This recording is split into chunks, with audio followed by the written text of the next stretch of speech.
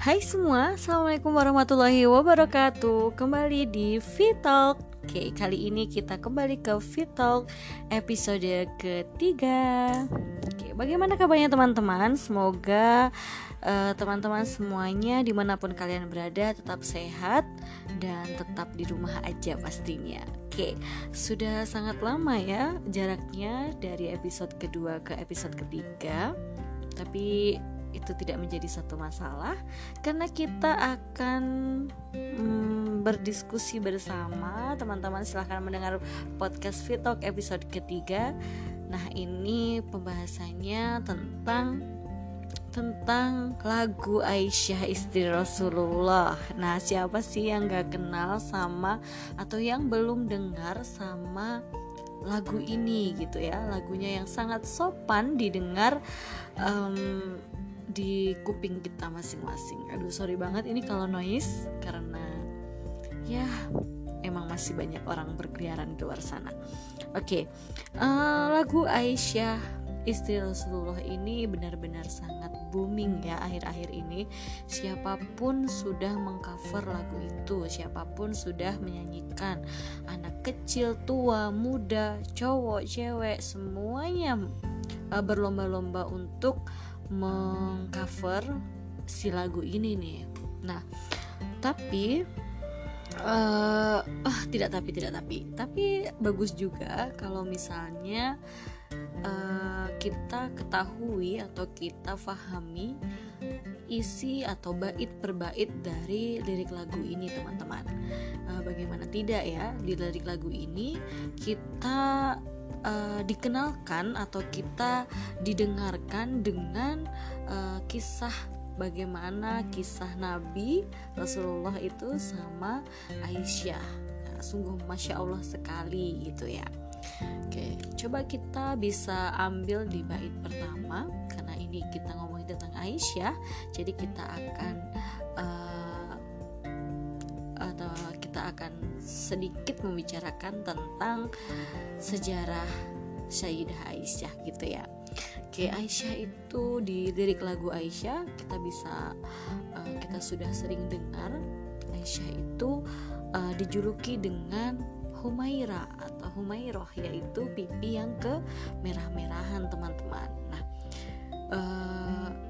Masya Allah sekali kita kalau bisa bayangkan bagaimana cantiknya Ummana Sayyidah Aisyah ini sampai Rasulullah itu sampai jatuh cinta kepada Aisyah dan menikahinya ketika Aisyah masih umur remaja ya, masih usia remaja gitu.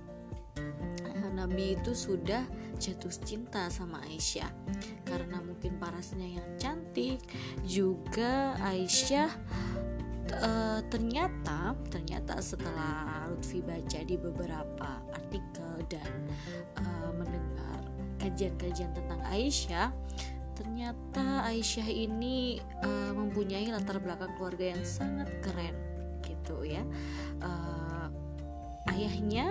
Ayahnya adalah Abu Bakar. Kita sudah sering mendengarkan Aisyah putri Abu Bakar, istrinya Rasulullah, bintu Abi Bakrin Habibu Rasulullah. Nah, Abu Bakar ini di masanya dulu itu adalah laki-laki yang sangat istimewa di mata Nabi. Kemudian juga dia sering dibanding-bandingkan dengan Nabi yang lain karena keistimewaannya seperti itu. Kemudian ibunya Aisyah, ibunya Sayyidah Aisyah ini namanya Ummu Ruman. Nah, kalau kita tahu Ummu Ruman itu siapa sih gitu ya. Ummu Ruman itu ibunya Aisyah, yang mana Ummu Ruman ini tidak kalah istimewanya dengan Abu Bakar gitu. Bahkan dalam suatu hadis Rasulullah pernah mengatakan, bahasa Indonesianya seperti ini: siapa yang senang melihat perempuan dari golongan bidadari di surga, nah maka lihatlah Ummu Ruman ini. Nah, Rasulullah aja sampai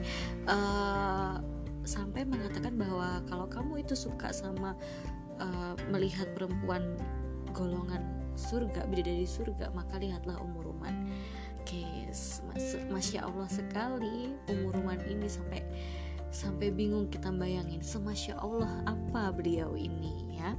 Nah, dari ayah yang istimewa, ibu yang cantik seperti bidadari kayak gitu ya, maka lahirlah Sayyidah Aisyah yang mana tidak kalah istimewa dengan latar belakang keluarga yang sangat istimewa. Kemudian Aisyah lahir itu pas Rasulullah sekitar umur 40 tahunan, sekitar 40 sampai 45 insyaallah kalau tidak salah ingat. Nah itu Aisyah Rasulullah itu sudah sering berkunjung ke rumahnya Abu Bakar gitu ya, sering berkunjung ke Abu Bakar, maka kenal akhirnya sama anaknya Abu Bakar ini, yaitu Aisyah gitu. Jadi Aisyah di masa kecilnya sudah terbentuk dalam lingkungan yang baik gitu, atau bi'ah solihah gitu ya bahasa kerennya. Nah dia juga dididik pendidikan dari kecilnya itu dididik oleh Abu Bakar sendiri juga Rasulullah, karena dia kan dari kecil sudah mengenal yang namanya Rasulullah gitu ya. Nah kemudian kita juga bisa maksud Lutfi, saya seperti resmi banget ini podcast jadinya nanti.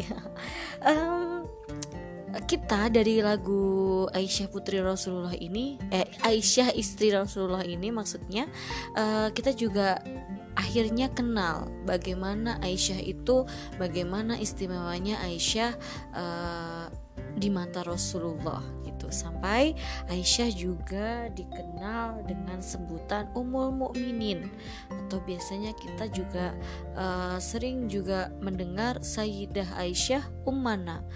Nah, beliau adalah ibunya para mukminin ketika itu. Bagaimana tidak gitu ya, dengan kemuliaan parasnya, kemudian dia juga menjadi istri Nabi yang cerdas dan bijaksana gitu. Dan kecerdasannya itu juga jadi Aisyah setelah menikah dengan Rasulullah, Aisyah sering meriwayatkan hadis ya, hadis. Jadi hadisnya itu riwayatnya Aisyah ketika dia sudah menikah dengan Rasulullah gitu. Jadi banyak sekali pengalaman Aisyah yang bisa kita temukan di hadis tersebut, di hadis-hadis yang diriwayatkan oleh Aisyah. Aduh belibet banget ini ngomongin Aisyah, saking masya Allahnya Aisyah ini ya.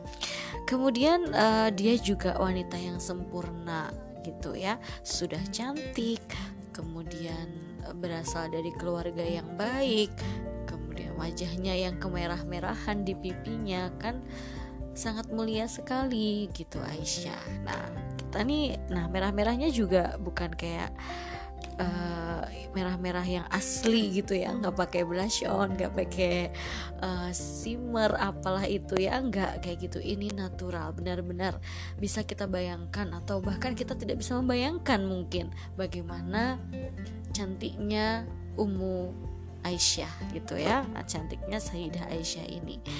Nah itu tadi beberapa kelebihan Aisyah, tapi dan akhirnya kita tahu bagaimana sejarah Aisyah, dan akhirnya kita tidak melupakan sejarah istri Rasulullah yang bernama Aisyah ini dari lagu Aisyah Istri Rasulullah gitu ya. Jadi menurut Lutfi juga lagu ini sangat diterima dengan baik ya oleh kalangan pendengar YouTube, pendengar podcast, penikmat Instagram, apapun itu, semuanya sampai bisa mendengar, semuanya sampai bisa menghafal gitu ya, bahkan mengcover kayak gitu. Jadi benar-benar edukasi yang sangat top lah ya, sampai kita kenal nih, sampai kita tahu Aisyah itu siapa, bagaimana sih keistimewaan istrinya Rasulullah itu gitu ya. Jadi saking masya Allahnya Aisyah, kita ini para cewek-cewek mungkin sangat direkomendasikan untuk mencontoh semua perbuatan yang baik dari Aisyah gitu ya. Kita bisa jadi istri yang cerdas, yang bijak seperti itu kan, biar kisahnya biar mirip-mirip lah sama kisah cintanya Rasulullah dan Aisyah gitu. Oke, sudah hampir 11 menit kita ngomongin tentang Aisyah. Oke, mungkin cukup ya. Kita akan sambung di podcast selanjutnya di episode keempat. Terima kasih sudah mendengar. Assalamualaikum warahmatullahi wabarakatuh. Bye.